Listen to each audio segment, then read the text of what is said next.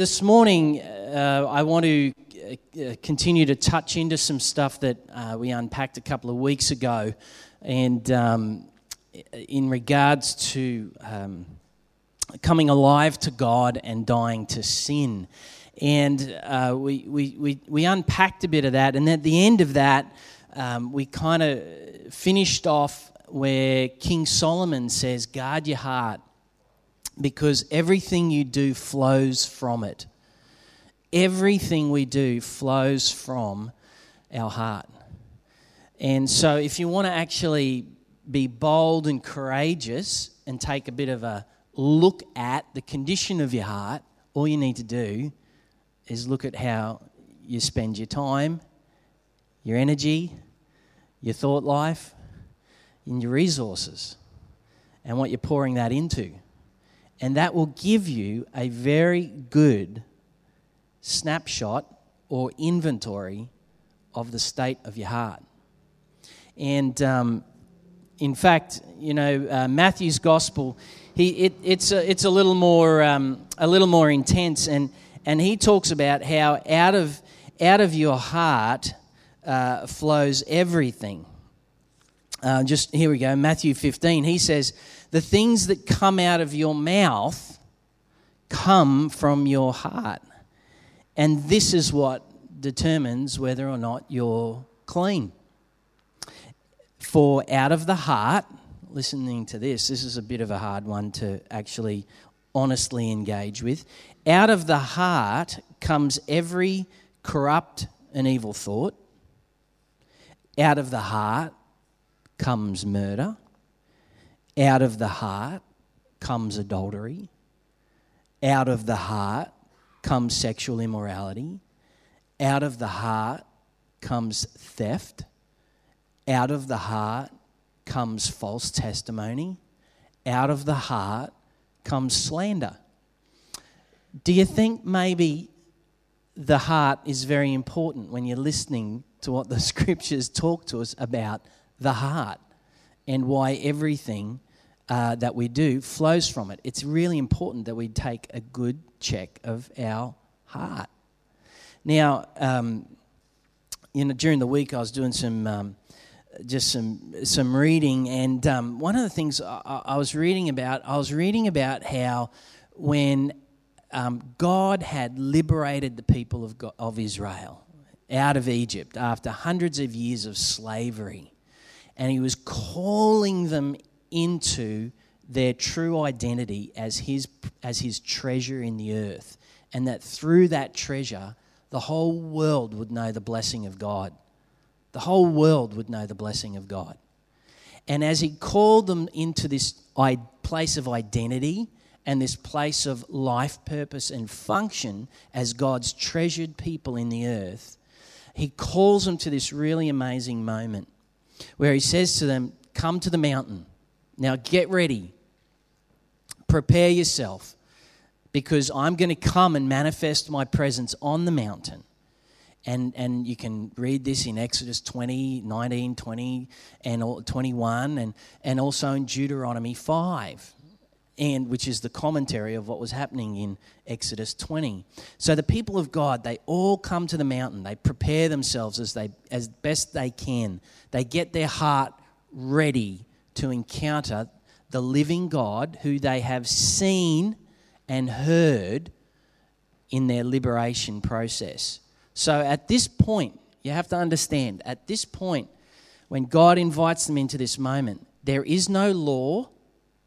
There's been 2,800 years of no law. There is no law of God in the earth. And every single human being in that nation of God's treasured possession in the earth can hear the voice of the Lord. Everyone can hear God. And there is no law up to this point. And so God says to them, come and meet with me. He invites them into this incredible moment of fellowship, and the heart of the nation is now at a very important point, the heart of a people. And as they gather there, God descends on the mountain. And the scriptures actually describe God's presence as this dark cloud that comes on the mountain.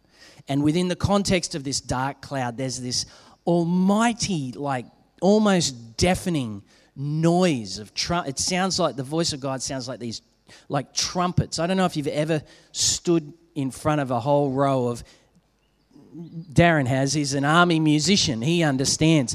But it's like when they are all blasting on this note, it's almost this, it's amazing, but it's deafening all at the same time experience. And at the same, so there's this noise accompanying the presence of God.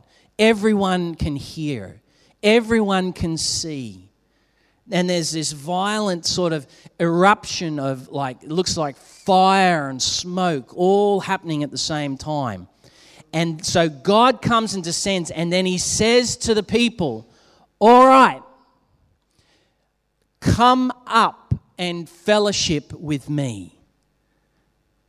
And at this point, the heart of the people is revealed. At this point, they look at who God is. They look at the history that they've experienced with God of his liberating power and love. And he has prophesied over them through the song of Miriam in their deliverance, that they would be a people blessed of God, a great nation in the earth, a blessing to the world. And the people look at God, they hear God, and the scriptures say they feared God. And it's not the fear in the sense of that is awesome, but their hearts told them at that point, you need to be scared of God. And at that point, that most incredible moment, they turn to Moses. The people of God turn to Moses and say, Moses, we're not going up. We're not going. You go for us. And so Moses goes up, and from that moment on, the only person that could hear the voice of God on behalf of the people was Moses. Everyone else, their ears had been disconnected from the very voice of invitation. They had rejected God.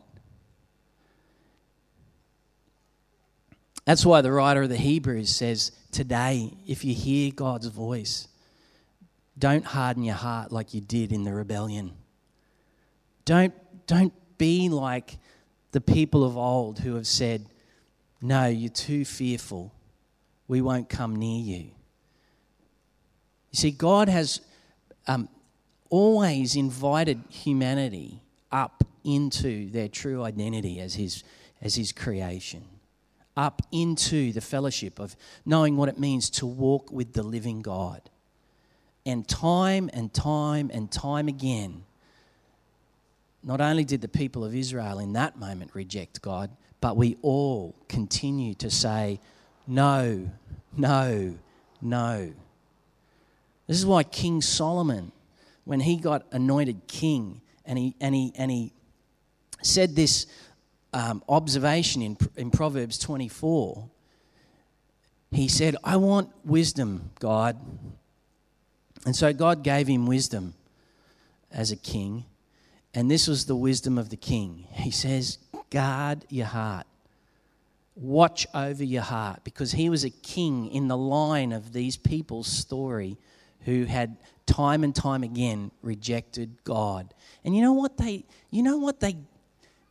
asked for? Do you know what the people asked for after rejecting God? They asked for, no, they didn't at that point. They did at another point, but not that point. What they did was they said, just give us rules. Give us a law. That's what the people cried out for. That's what humanity asked for in the face of the Creator inviting them into their destiny and their identity. The people said, no, just give us rules. Solomon says, guard your heart, because from that place, everything you do in life flows from your heart. Guard it, because the inclination of your heart is to want to say no to the invitation of God and just instead give me rules, give me a law. And the tragedy of this, it's an utter disaster. The tragedy of this is that from that point on, God made a new covenant with them, the Mosaic covenant. And it was a particular type of covenant. It was a covenant where two nations' leaders would come together and make an agreement. If you behave like this, I'll behave like that. If you behave like this, I'll behave like that. Blessing and cursing came into the earth.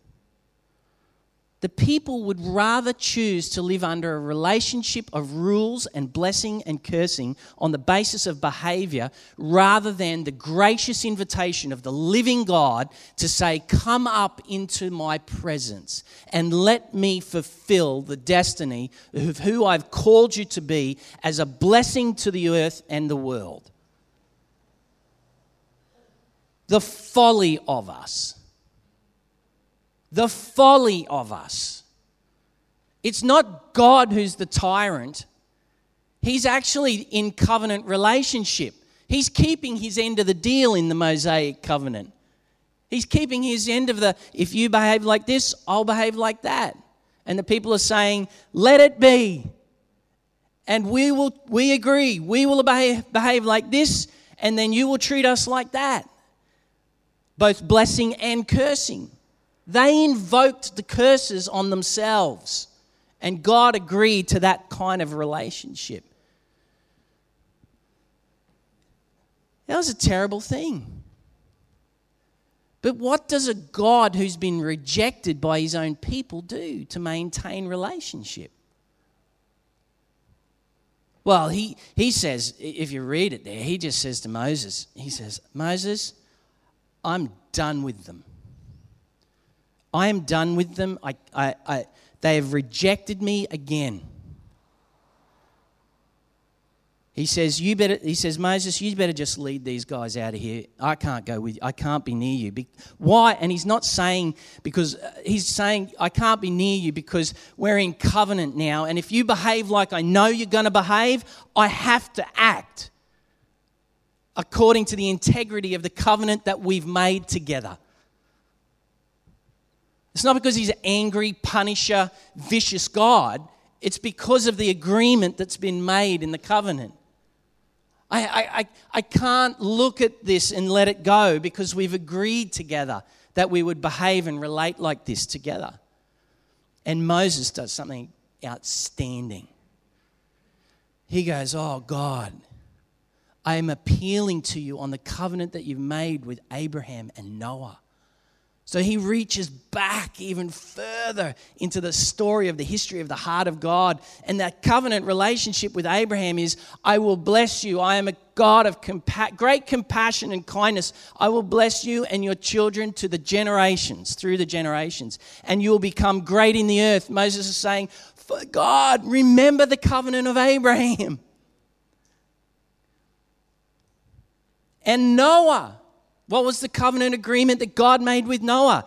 Never again will I rid the earth of my created people. And so Moses appeals to the character of God. He says, oh God, travel with us. Please don't leave us. Travel with us. And God says, okay, but it's on the basis of covenant now, the rules that we've agreed to. Can you see the tragedy in the story? But this is what we're like. God continues to invade our life with his love, with his purpose, with his plans, with his passions, with his hopes and dreams for us. And we continue to say, no. That's why Solomon says, guys, guard your heart. Watch over it. Tend it. Care for it. Look after it. Because the inclination of it is to want to continue to say, no, God, tell me the rules. And if I behave and jump as high as the rules say, then you can either bless me or curse me. Now, praise God, for those of us who've said yes to Jesus Christ, we now live in a better covenant. That he has fulfilled everything that's required of all of the old covenants and established a new. That's what he came to do, was to establish a new and better covenant, because we couldn't do what we agreed to. And some might say, well, the law, Kirk, you see, you've got to understand, the law was impossible for anyone to fulfill. Well, that's actually not true.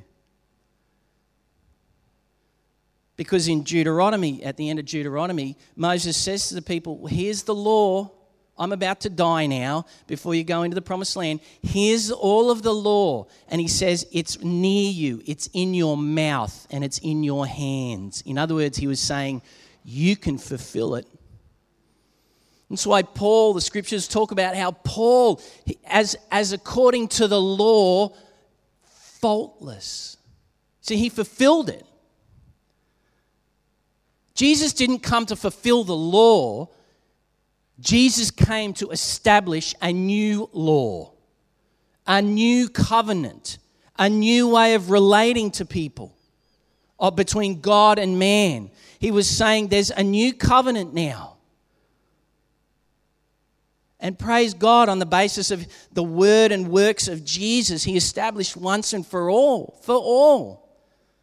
There is grace to be had. There is mercy to be found. There is freedom from your sin. And none of it is on the basis of our performance. But by faith, we say yes to the work of God in Jesus Christ, in his life, in his death on the cross, in his burial in hell, and on the third day, his resurrection, and now his ascension. And we're living in the covenant relationship that Jesus has established with the Father, and then says to everybody, it's a gift. It's a gift. Behavior management. Behavior management is really what our heart, in its brokenness, continues to divert to and lean to, rather than relational inheritance with our Creator through Jesus Christ. Above all else, guard your heart. Now, sometimes we get a little bit like guarding our heart, and I touched on this a couple of weeks ago, where we tend to want to guard our heart on the basis of our pain or our history of relationship, on the basis of how people have treated us in the past and so forth. And what we tend to do is and even our experiences of relationship with God, where we feel like he hasn't behaved the way we think he should. And so what we do is we hedge ourselves in around our wounds, around our brokenness, around our disappointments. We build these little enclaves around our pain, and we guard ourselves with that stuff.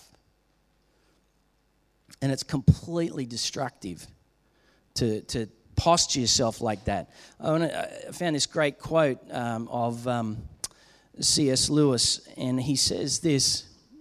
Sorry, I'm just jumping through. I got it, mate.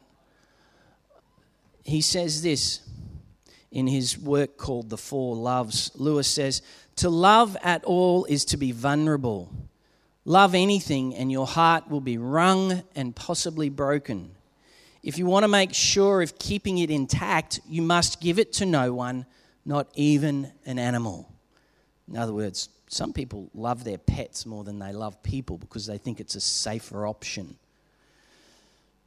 You've got to wrap your heart carefully round with hobbies and little luxuries and avoid all other impossible entanglements. You've got to lock it up safe in the casket of your selfishness. But in that casket, safe, dark, motionless, and airless, it will change. It will not be broken. It will become unbreakable, impenetrable, irredeemable. To love is to become vulnerable. That's a pretty powerful statement by Lewis, isn't it? I mean, that really, like, if you bring the mercy of God to your own heart and look at the lens of your heart with the eyes of God and the mercy of God, we see ourselves and we see all of the things that we would give ourselves to in the hope that we can manage and we can protect our hearts rather than living with a open heart, a heart set free. There's a book I once read by C.K. Barrett, and he was a New Testament theologian on the Apostle Paul, and he described Paul like this. His book is called The Apostle Paul, the Apostle of the Heart Set Free. You've got to imagine a guy who's come from a place of faultless law living before God, and he could rightly claim that without blowing smoke, without saying, I'm better than you. He's just saying, I've lived the law. And out of that place, he went and murdered a whole bunch of new believers and followers of Christ. And the Spirit of God says he's the guy that's going to see the Gentile world come into the knowledge of my love for them through Jesus. And so this murdering guy who oversaw the murder of many followers of Jesus, he has a conversion experience. He meets the living God, and his heart is converted and transformed powerfully by this living God. If God can do a work like that in a guy like Paul and take him from being this murderous guy living out of a heart that is very broken and yet at the same time faultless before God, and turn it into a guy who's become, as Barrett would call him, the apostle of the heart set free. You see, he left all his shame behind. He left all his brokenness behind. He left all of his guilt behind, all because he'd met Jesus. And he came into a new and better covenant. Now that word called guard, it's an interesting word. It's not guarding in the sense of building a defensiveness around it. It's about actually watching over or tending for or caring for. It's not locking it down, it's setting it free, but watching the whole time. It's a bit like, as a parent and you watch your children play. You kind of look at all of the possible kind of safety issues, things that could go wrong, or gosh, we haven't got enough protection in place there for them to want to do what they're playing. But rather than lock them down, we have to risk giving them the freedom of adventure to go out there and actually climb the tree and fall out of it and bang their knee and get an owie. We've got to actually, as a parent, we can't save them from everything. Because if we live like that, it's an endless anxiety. That's what it is. You can't live in that place. And even we do that in regards to our own heart and life. I'm going to only have a relationship with you and you and you because I know you're safe. But I'm only going to let you in this far because I've let someone in there before and it didn't turn out good. And we live now in a culture, in a spiritual atmosphere, in a context that is so racked by anxiety that everything we do has to have a safety plan, a risk management analysis, all sorts of stuff. I mean, we can't meet here like this without a risk management plan in place. Did you know that? Everything we do has to have a risk management plan in place. We're going to go, when we go, it's Good Friday out at the park on Good Friday, where we have a massive gathering and barbecue every Good Friday, we have to have a risk management plan in place. We've inspected the site, we've looked at the possible risks, we've minimised the risks, we've made it as safe as we can for everybody, in the hope that nothing will go wrong. And to the degree, the funny thing is about the legislation in the land in regards to risk management, as intense and as hard as we work to make sure that everything is risk averse, we can demonstrate that we've spent hours and forms and covered off everything to make sure it's all safe for everybody. And if we have an accident, we're still at fault, even though we've shown them that we've demonstrated good safety management. Friends, we live in this risk-averse context, not just in meeting like this, but in relationships. I'm not going to hang out with them because I might get hurt. But God, watch over it. And it's an interesting little thing there in the Hebrew where it talks about guarding your heart with fidelity. Now, fidelity is a very interesting word because it's a relationship term. Now, I would say in the context of the marriage relationship that I have with my wife, Nicole, we have a fidelity. We have committed ourselves to being with each other, for the greater good of the other, and the well-being of our family and the world. So we live in this fidelity. Now, there's many things that want to come along the way to draw our fidelity away from that and put our fidelity into other things. And that's where things come along, where Matthew 15, 18 talks about it. Things will want to come along and draw your heart away from being, having that fidelity of relationship. That's why marriages break down, adultery takes place. That's why people get hooked in porn, they get hooked in drug addiction, they get stuck in relationships that are just codependent. All of that is because fidelity with God and with each other is not in place. It's interesting. King Solomon says, if you want this thing to be really healthy and well, guard it with fidelity. Fidelity to what? To the Lord who made you. Come up into the invitation of the presence of God, who wants to fellowship and do life and walk with you. Come up into that. Have fidelity of relationship with Him. Because if we're not having fidelity of relationship with Him in Jesus, we're having fidelity of relationship with something else. It's not like, if I'm not having a relationship with God, I'm not having a relationship at all. That's an untruth. You're actually having fidelity, as C.S. Lewis would call it, to your own selfishness. I mean, this is like, if we can get this, if we can be honest enough to allow the Holy Spirit to go, come on, there's an invitation here for you to actually be who God's made you to be. And it's beyond rules, it's beyond law, it's all grace, and it's all invitation and fellowship, and the heart of God is for you and not against you. But you have to choose, where will my heart find its fidelity? Am I going to find fidelity and safety in living a life of risk management and only doing relationships with this type of people and that type of people? Or are we going to risk the way of Jesus and, as C.S. Lewis would call it, be vulnerable? Well, how vulnerable is vulnerable? Right there. That's what vulnerable love looks like. Trusting the Father to bring him into his rightful place as God and King in the eyes of the creation. Right there. Jesus even said it to Caesar, when Caesar said to him the day before he's crucified, he says, "Don't you get it, Jesus? I've got the power to either give you life or sentence you to death."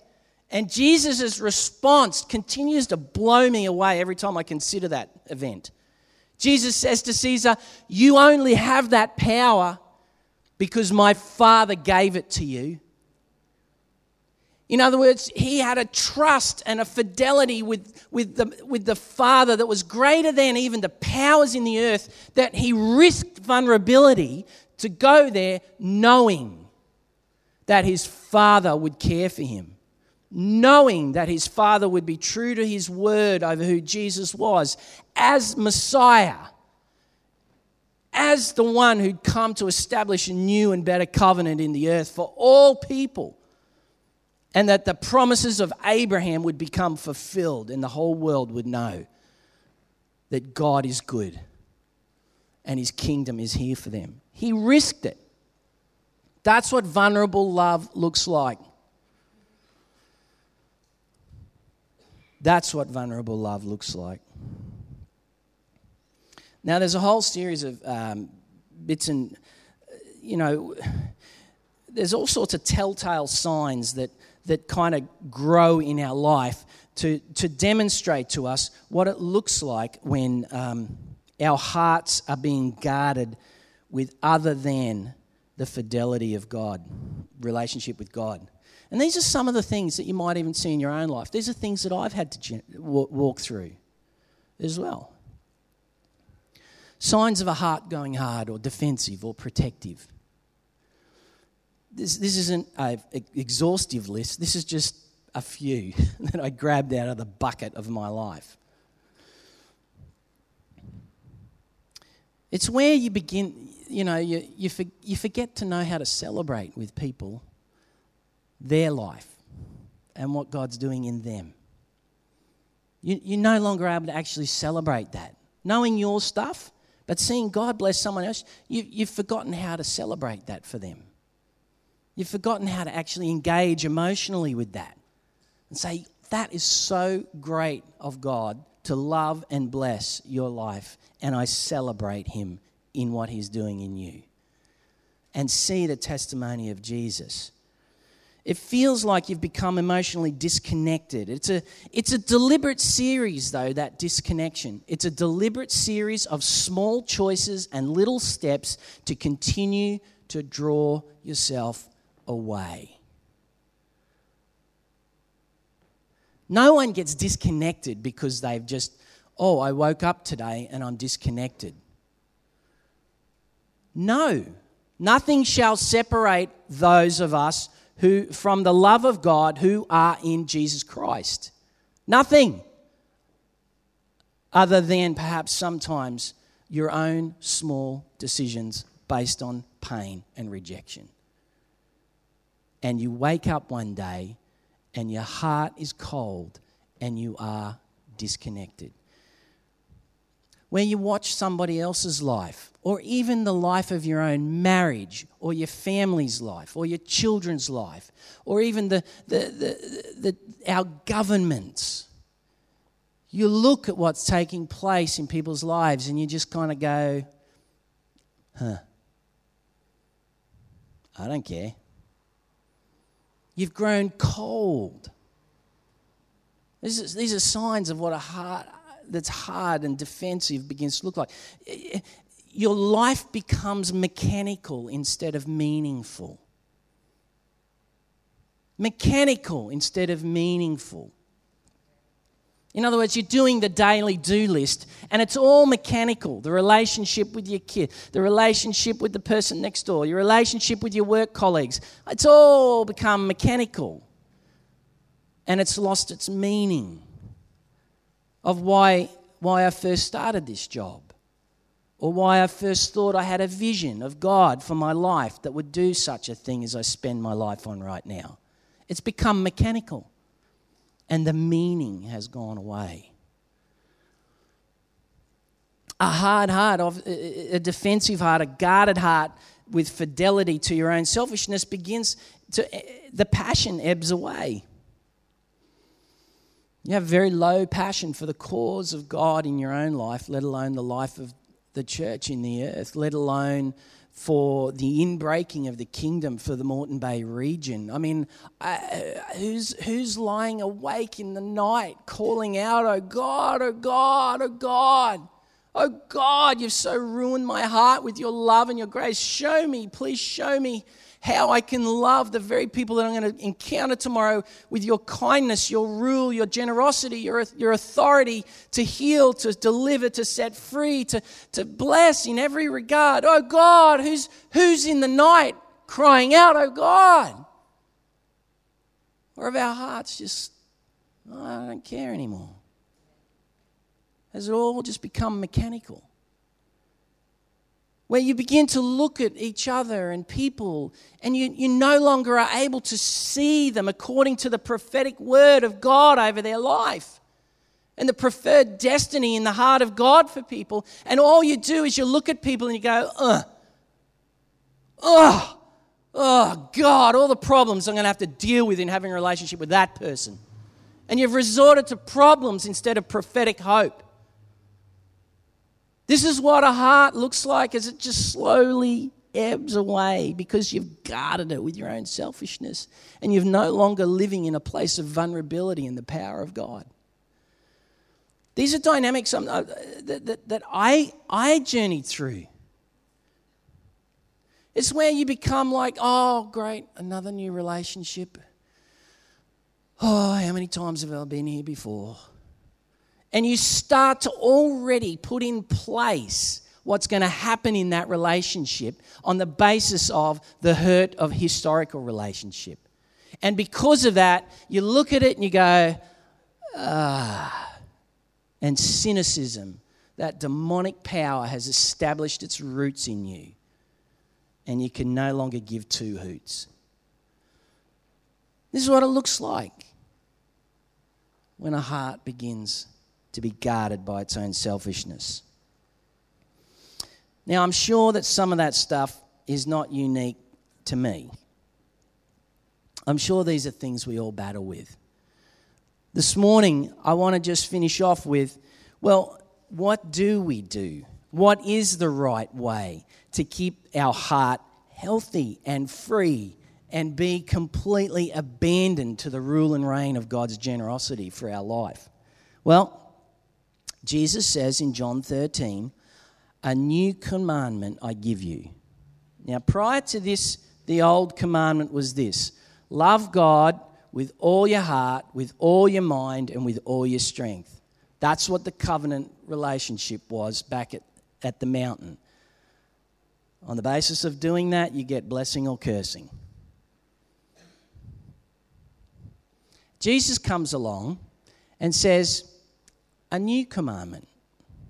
A new commandment I'm giving you.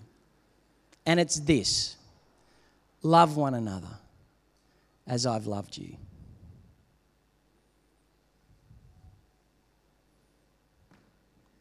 And ultimately, his love made a way for us to be able to have complete relationship with the Father on the basis of a new covenant.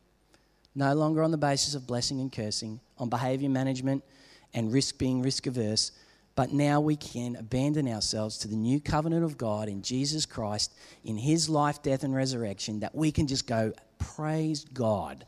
Finally, I can walk about in freedom. And I can now live the law of love. I think 1 John calls that the law of love. Now, I'm not going to unpack what that looks like today, but there's homework here, people. You know, there's homework in any relationship. You realise that? I do. I'm having to work at my relationships all the time.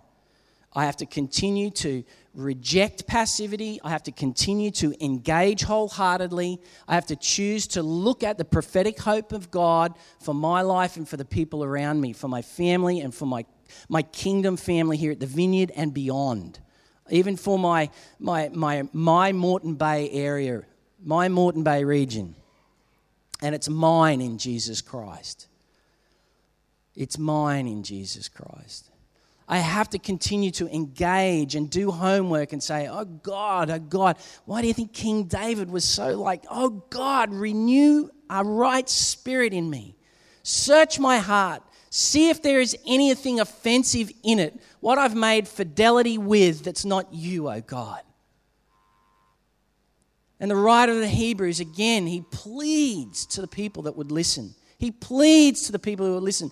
Please, please, please do not harden your heart like you did in the rebellion. Don't go back to the rules. Don't go back to wanting blessing and cursing. Give it up. Become vulnerable. Step out from the shell of our own selfishness and engage with the kindness and the goodness of God that says, welcome, welcome, welcome, welcome. Welcome to my preferred future for you through Jesus. There's homework to do, folks. Because I also think that there's kind of like a bit of a picture here of what God was offering even to the people of God through Ezekiel. The people of God at this point, they're in this complete state of they've lost everything. They've lost their nation. They've lost everything that God's brought them into. Why? Because of their hearts going astray. They've lost everything. They're in captivity. And and before they come back, a prophetic voice drops into the people in their despair. And the prophetic voice says, in Ezekiel 11, he says, I'm going to come to my people and I'm going to give them an undivided heart. And I'm going to put a new spirit in them. And I'm going to remove from them their heart of stone and give them a heart of flesh. One that feels the joy and the pain. The joy and the pain. The victory and the defeat. I'm going to give them a heart of flesh, and they will follow my ways, and they will be careful to keep them. And they'll be my people. There's an identity issue here. They'll be my people. In other words, I belong to him, is what our heart will say. And I'll be their God. I'll be their king. A heart that's fleshy, that feels. If there's one thing right now in our nation, let alone in our own heart individually here right now, if there's one thing I'm watching unfold in our nation after the many years of political just chaos in leadership, I'm seeing a cry from the heart of the people to say, please, somebody lead us. Please, somebody lead us. And I think that's where we, as the prophetic voice of God, come into our true identity as sons and daughters of the living God, can speak truth to the powers that be that rule our nation, and see the kingdom come with justice, mercy, and salvation for all. It's ours. It's ours. But on the basis of rules, we miss out. But on the basis of saying, yes, Lord, give me that fleshy heart, the kingdom of God is at hand. Let's stand and pray. Let's stand and pray.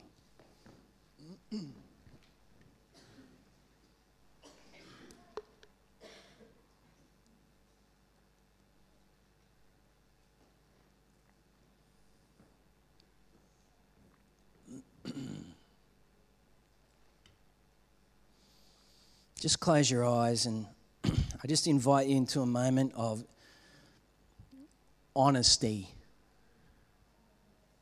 with yourself, with God, with the people around you, and the world. I invite you into a moment of honest conversation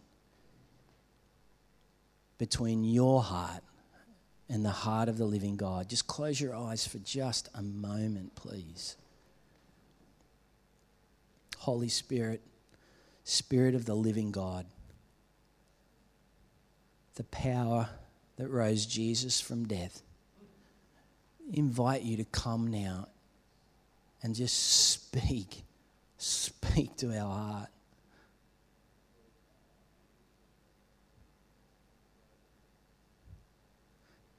Show us, God, where we've preferred a stone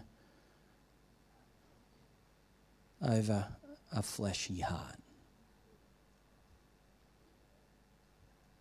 Show us all those moments where we've made choices and decisions to slowly withdraw from living with a full and undivided heart. Holy Spirit, come. Speak to my heart. Speak to my heart.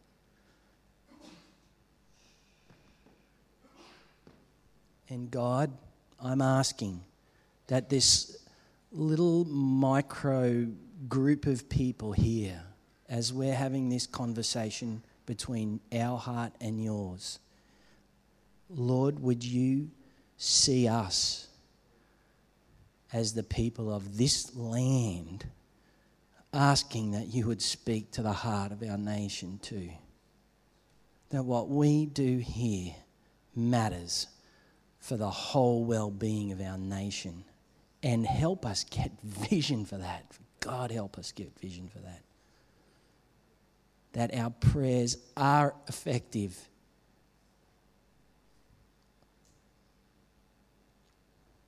And that you have called us to be the people of your kingdom, making your kingdom appeal into our nation.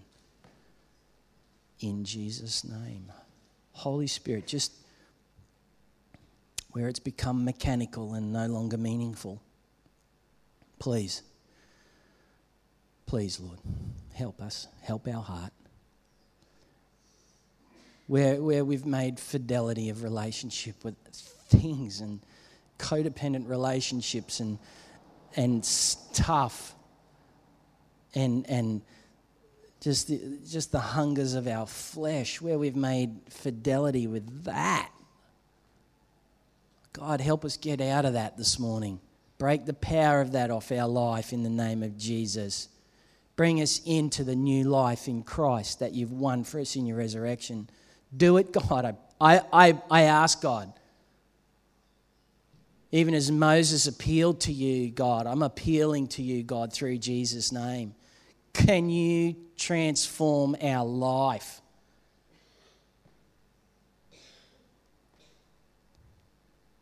Oh, God, help us. Just ask for forgiveness where we've looked at people around us and gone, oh, that's just a whole bag of problems right there. Instead of looking at them with the prophetic hope of the heart of God for their life and speaking it over them. Lord, would you just forgive us and just renew a right spirit in us again? That we can look at the most difficult person and see them with your love and your destiny in mind, and that we might speak it over them. Thanks, God. I keep hearing the Holy Spirit saying, come up, come up.